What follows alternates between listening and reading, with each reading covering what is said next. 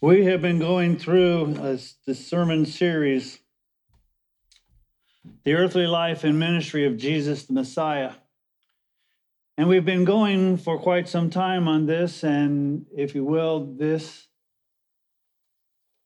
is somewhat the last message in that series. However, next week I'm going to have, if you will, like an epilogue, so it'll still be within the series. But at the same time, it is not the last sermon. Because as long as you are a disciple of his, you are teaching and preaching that last sermon. Because his ministry continues to this day.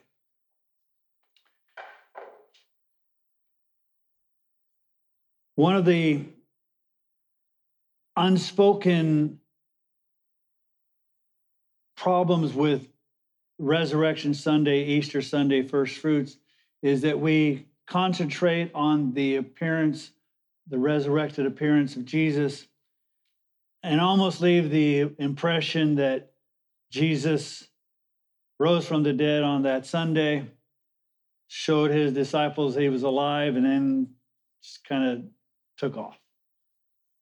But as we've seen over the last several messages, he has been showing himself to his disciples and others for an extended period of time. And in Acts, we're going to kind of wrap that up to give the full sense of that.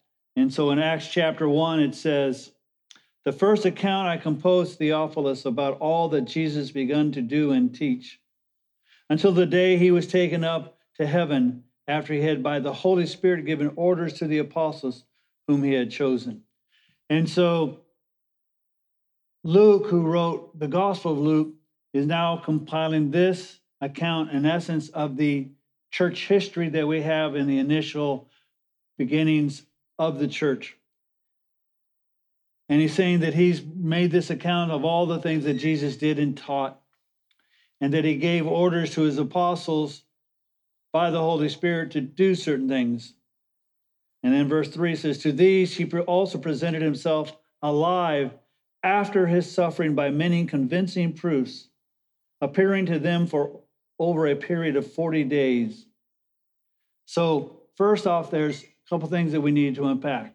Again, Jesus didn't just show up on Sunday after the resurrection and then departed. He continued his ministry and his appearances to the disciples for a period of 40 days. So if you will, if we take 3 days after the crucifixion, this is now the 43rd day. Pentecost is coming in a week, in 7 days, or if you want to discount the rate, it's 10 days, but between 10 and 7 days, Pentecost is going to be here. That's the period of time that Jesus presented himself alive. And he just didn't present himself alive. It said, by many convincing proofs. You see, Jesus showed himself alive, but he did a number of things. One, he allowed Thomas to see the nail scars in his hands and his feet and to touch the side of his, to see that those piercings were him and he was alive. It wasn't another. He wasn't a ghost. He physically rose from the dead. We also see him making breakfast and eating and participating and doing these types of things, showing that he was not a ghost. He had physically raised from the dead. So much so that even when we call about doubting Thomas, that I call refusing Thomas, he even convinced him by those convincing proofs. And so it's not a matter of supposition. It's not a matter of hallucinations. It's not a matter of, oh, I wish this were the case. Jesus presented himself physically. He presented himself when it came to the scriptures and explained to the scriptures that it was necessary for the Messiah to suffer, to die, to be buried, and to be raised again. He wrapped the entire thing of his ministry in this, that I have raised from the dead. And so it was convincing proofs. So much so that these men who were afraid of their own shadow at times would suffer beatings and imprisonment and execution and crucifixion and burning because they had seen the risen Savior and everything had changed. It's interesting, in the calendar, we used to say BC, before Christ, and AD, after death. And there was a change in the calendar because of the resurrection of Jesus. Now we try to deny that, and it's called BCE, before the Common Era, and BE, the Common Era, CE, the Common Era, trying to eliminate Jesus. But he has affected history because he has affected the lives of individuals. And so he has taught concerning the kingdom of God. Again, the kingdom of God. And gathering them together, he commanded them not to leave Jerusalem, but to wait for the Father had promised, which he said, "You heard from me, for John baptized with water, but you will be baptized with the Holy Spirit not many days from now." 7 to 10 days from now, they will be baptized by the Holy Spirit. And Jesus says, I want you to wait in Jerusalem. Before I told you we're going to meet in Galilee, and we met in Galilee, and I gave you your marching orders, which was to make disciples, baptizing them, teaching them all that I commanded you. And Jesus said, I will never leave you. Lo, I'm with you always, even past your lifetimes. And now he's come and he said, but I want you to wait because you need to be baptized by the Holy Spirit. And if we continue to read in Luke's account of the Acts of the Apostles, we will see that there are a number of times that they received the power of the Holy Spirit. It wasn't where one day they received it and everything was cool. No, they received it over and over again that they might continue to be bold in their presentation of the gospel and their acceptance of the circumstances. So he goes, I want you to wait. Not many days from now. So when they had come together, they were asking him, saying, Lord, is it at this time that you are restoring the kingdom of Israel? These guys are on a one-track mind. Ever since they decided they would follow Jesus, they were convinced about politics. We want Israel to be restored as a kingdom. We're tired of the Romans being in charge. And so when is it that you're going to restore the kingdom of Israel? And Jesus didn't talk about the kingdom of Israel. He talked about the kingdom of God. He talked about much greater things. It's kind of like us today. We're so worried about whether the Democrats or the Republicans or the independents are in charge or who's not in charge. It's not about, because this all, as much as I'm glad to be an American, this isn't permanent. His kingdom is. And our focus should not be on whether the U.S. is a great nation or not, but whether the kingdom of God is being increased. No wonder the church gets distracted. They were distracted. Is it now that you're restoring the kingdom of Israel? And he's been teaching for 3.5 years, plus after his death and resurrection, and even now, we're talking about the kingdom of God. It's much greater. It's much more important. It's much more long-lasting. Rome lasted for 2,000 years. Wonderful. And hopefully, if Jesus doesn't come before that, hopefully the U.S. will last that long. But all great nations and all little nations rise and fall, and someone else comes, but not the kingdom of God. And our priority should be, but their priority is focused, again, on politics. And notice what Jesus says. And one of the things that why because In today's day, you'll hear about, well, whether Jesus would be a Democrat or whether Jesus would be a Republican or whether he would approve this bill or whether he would approve that bill. Jesus never talked about politics about Rome. He didn't even say, slavery is terrible, stop being it. He said, this is the circumstances, this is the situation, increase the kingdom of God. And he said to them, it is not for you to know the times or epochs which the Father has fixed by his own authority. God's authority will determine when it happens. It's none of your business. It's God's business. It's God's timing. It's God's authority. When he's ready for Israel to be the kingdom he wants it to be, then it will be the kingdom he wants it to be. You go and do something else. Your priority is different. God has the kingdom of Israel handled.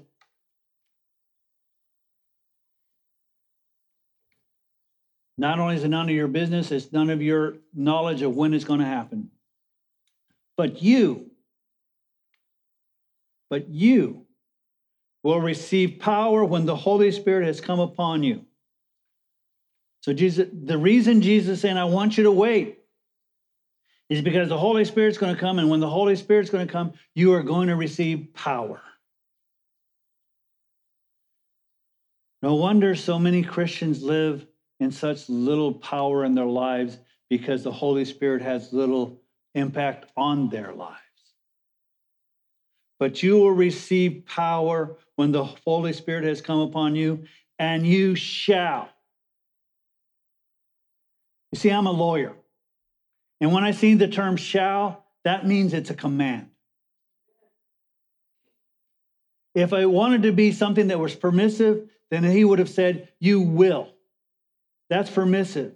You can do it, you cannot do it. So for instance, when you go down the road here, and if you exceed the maximum posted speed limit,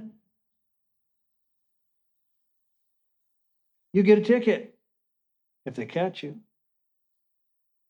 Because you shall not drive faster than a posted speed limit. You don't get to say, well, it doesn't apply to me. No, you shall. It is a command. You shall be my witnesses. So what is it that it's a command to do? To be his witnesses, not to be your witness, but to be his witness.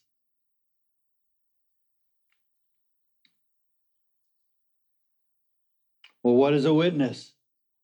A witness is somebody who has observed something and can then testify concerning it.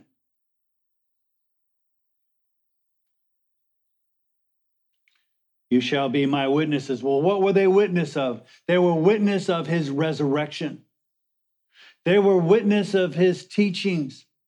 They were witness of his authority. They were witnesses to all of these things, and they were to testify concerning these things about Jesus. A lot of people kind of get witnessing just a little off. Because what will happen is that when we witness to somebody about our salvation, all too often what it is we say is, well, in 1947, when I was in a revival meeting, the preacher was preaching a hellfire and damnation sermon, and I felt convicted, and I didn't want to go to hell, and so I came forth and gave my life to Jesus. That's not a witness. You just told why you did something. You didn't tell the necessity for it. You just said why you did it. I didn't want to go to hell. I heard the pastor and I got convicted. What you need to do is say, this is what happens in my life. I was a sinner. I don't even have to worry about not doing the 10 Commandments or not doing all that's listed in the law. I got convicted because I don't even do what I think is right, let alone when God tells me what's right or wrong. When I say I shouldn't do this and I do it, I convicted myself. I'm a sinner. And it was Jesus who offered salvation and to free me from my sin and my shame, because he is the Son of God, because he died, and because he was buried, and because he was raised from the dead. I knew that I could trust him because I believed in him, and he promised that whoever believes in him would not perish, but have everlasting life. I'm a witness to the fact that I'm a sinner saved by grace. Not how I got saved, but why I got saved. So when you're giving your testimony, remember, it's not necessarily the hows. It may set up as for the context, but it's the why that's important. So you shall be my witnesses. And he says, both in Jerusalem and in all Judea. So he's kind of starting to spread out. He goes, okay, you're going to start there in Jerusalem, because I told you that's where I want you to wait, and that's where you're going to receive power. And you seem to be concerned about Israel, so you need to go be my witnesses in Judea. You need to spread the gospel that I died for their sins and that I rose again according to the scriptures, and that you express as my witnesses. You don't just stay in Jerusalem, but you go to Judea. And then he says, in all Judea, not just the parts you're from, not just the parts you like, not just Canaan, not just Nazareth, not just Capernaum, but all Judea. And then he says something that I'm sure was a little surprising, and Samaria. But wait a minute, Jesus, we don't like those guys. They're half-breeds. They're half Jewish and half Gentile. And not only that, they created a temple so that people wouldn't worship in Jerusalem. We avoid Samaria. We will take the long way around from Jerusalem up into Judea so we don't have to go to Samaria, because those are half-breeds, terrible, yucky people. They don't even worship like we do. Jesus said, no. You be my witnesses even to the people you think don't deserve it. Because in reality, you don't either. It's not about deserving. It's about people who are in need. So you're to go to Samaria and even to the remotest part of the earth. Now, I've shared this before, and I'm going to share it again. That's us. We are there. Well, what do you mean we're there? Because usually you'll hear sermons and people will say, well, we need to go to Africa, or we need to go to Asia, or we need to go to South America. We need to go all of these places because they're remote. I want you to think, Jesus is standing on the Mount of Olives, which is just a few miles, a Sabbath day journey from Jerusalem itself.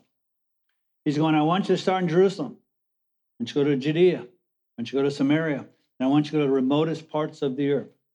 Okay, from Jerusalem, how do you get to the west coast of California?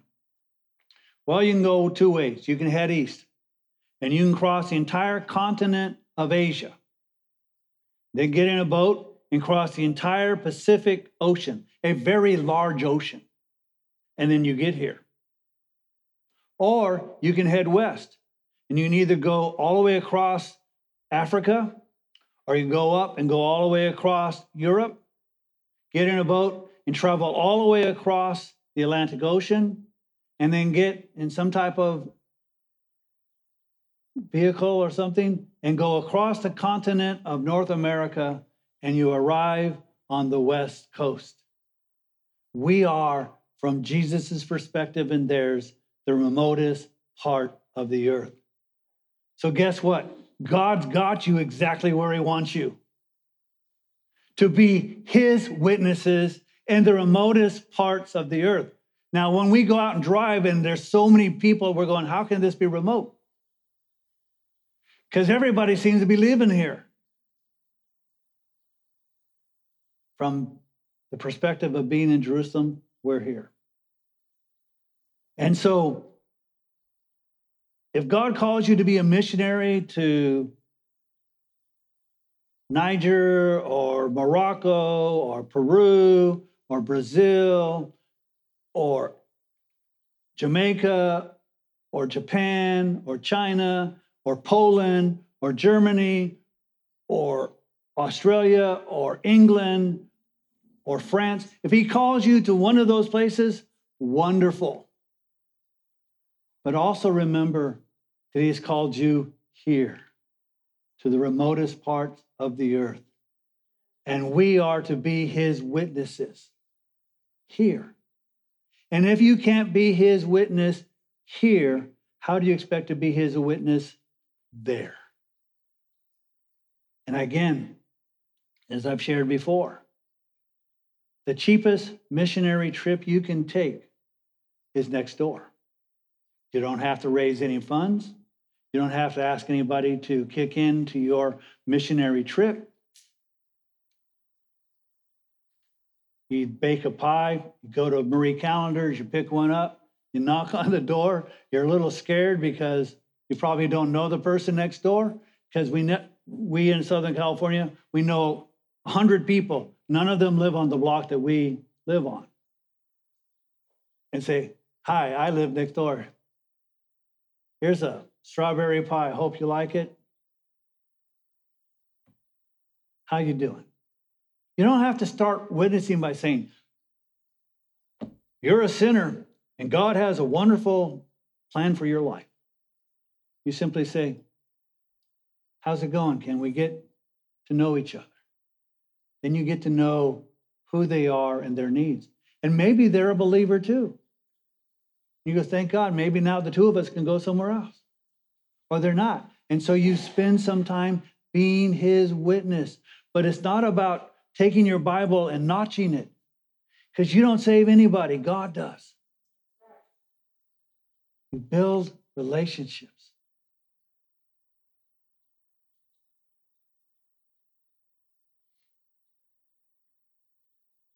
You shall be.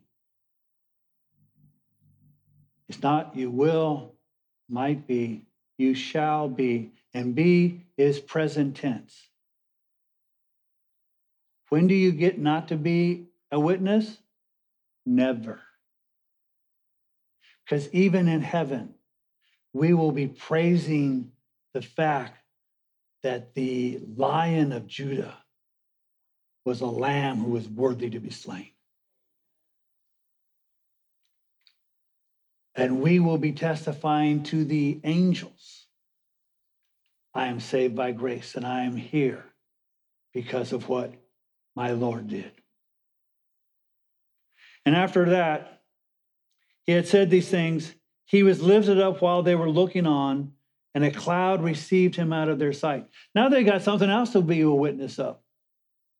Not only did we see him crucified, not only did we see him buried, not only did we see him alive after that, and he hung around with us for a period of 40 days. While we were last seeing him, he was taken up into heaven. All these songs about saying, I think I can fly. Jesus was just taken up. That's something pretty cool. You can start a conversation with that. You know, the last time I saw Jesus, he was going up into heaven. People might want to hear what you have to say after that. And as they were gazing intently into the sky while he was going, behold, two men in white clothing stood beside them. That's a clue. They're angels.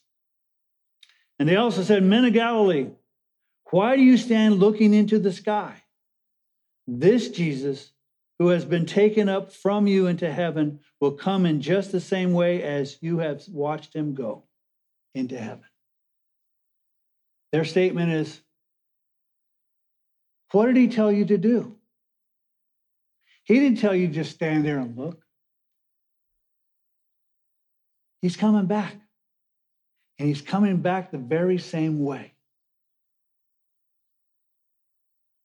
Now, I think it's good and I think it's interesting that we study the book of Revelation. And I think it's good and I think it's interesting. We talk about the second coming and how some people talk about the rapture and all these things. And I think it's good for us to discuss that. And I think it's good for us to learn it. But the problem is, so oftentimes we get so wrapped up in our doctrines of when Jesus is coming back, we forget to do what he told us to do.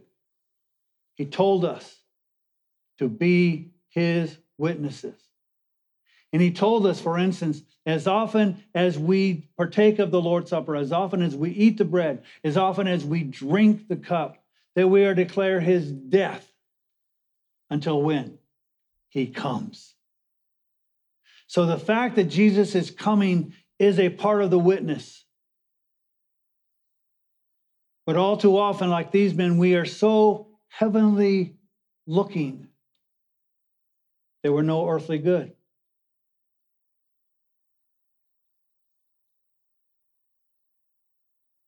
What good to be right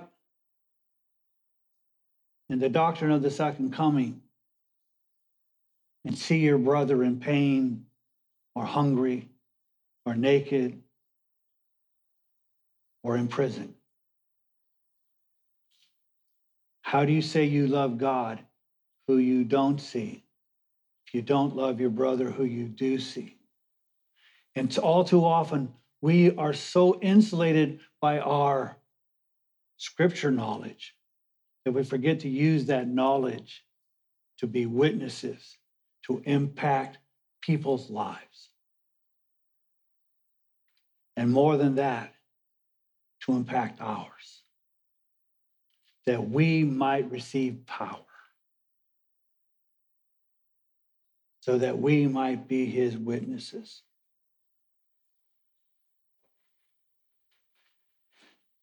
Next week, we're going to take a look at the implication of whether Jesus was who Jesus said he was, and whether if he rose from the dead or not.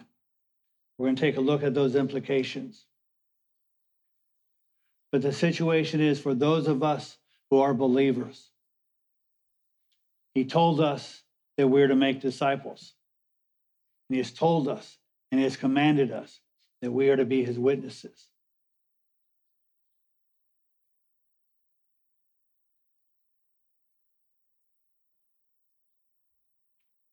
The last time you see someone, and you know it's the last time you're going to see them, maybe for a very long time, usually the conversation is pretty pointed. And it usually doesn't usually you don't talk about the weather. You talk about important things. Jesus' last two times speaking to his disciples. Make disciples. Be witnesses. Apparently, it was important to him. And he is our Lord. He is our boss. He is the one who has all authority. He is the one who has commanded us to make disciples and to be witnesses. So maybe we should take heed to our boss's orders and do what he says. But Pastor, I'm not qualified. First off,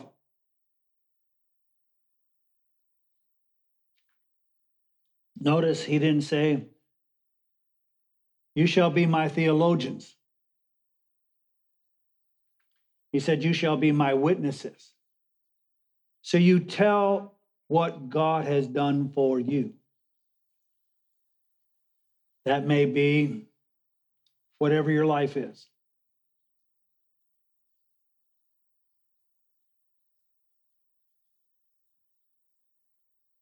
You're an expert on your own life.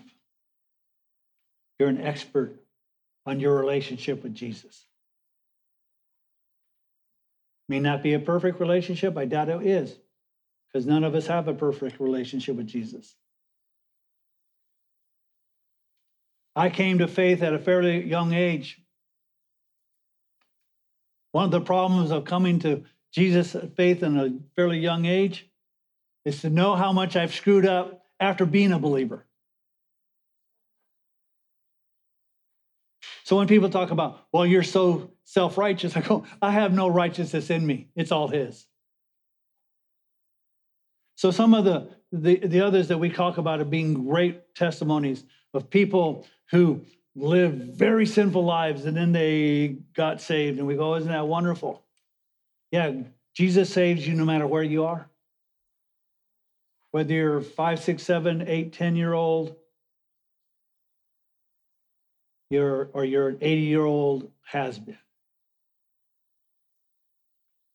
That's the point. And I find it interesting because I've heard people say, well, I like Pastor X because he's an ex whatever.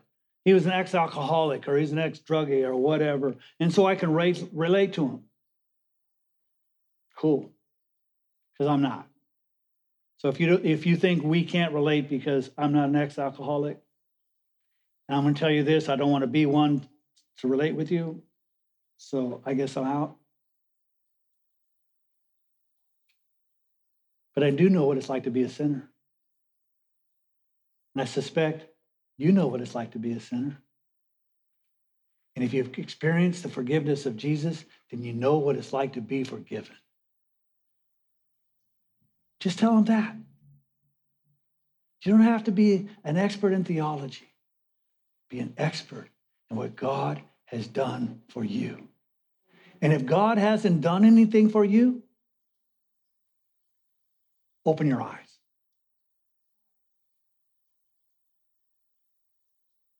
There's a song that we sing, open the eyes of my heart, Lord, that I might see. Or if you're the one person in the entire history of humankind that God has never done anything for you, ask him. I suspect he'll do something for you.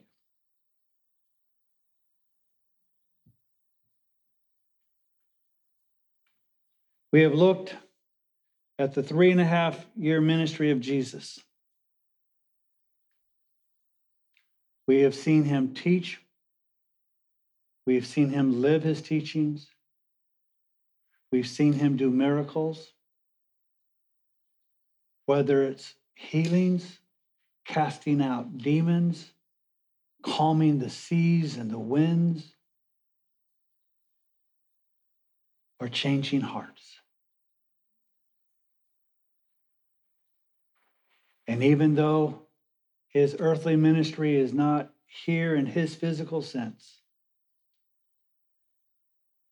every day that we walk with him is a day to express the ministry that he has performed and is performing.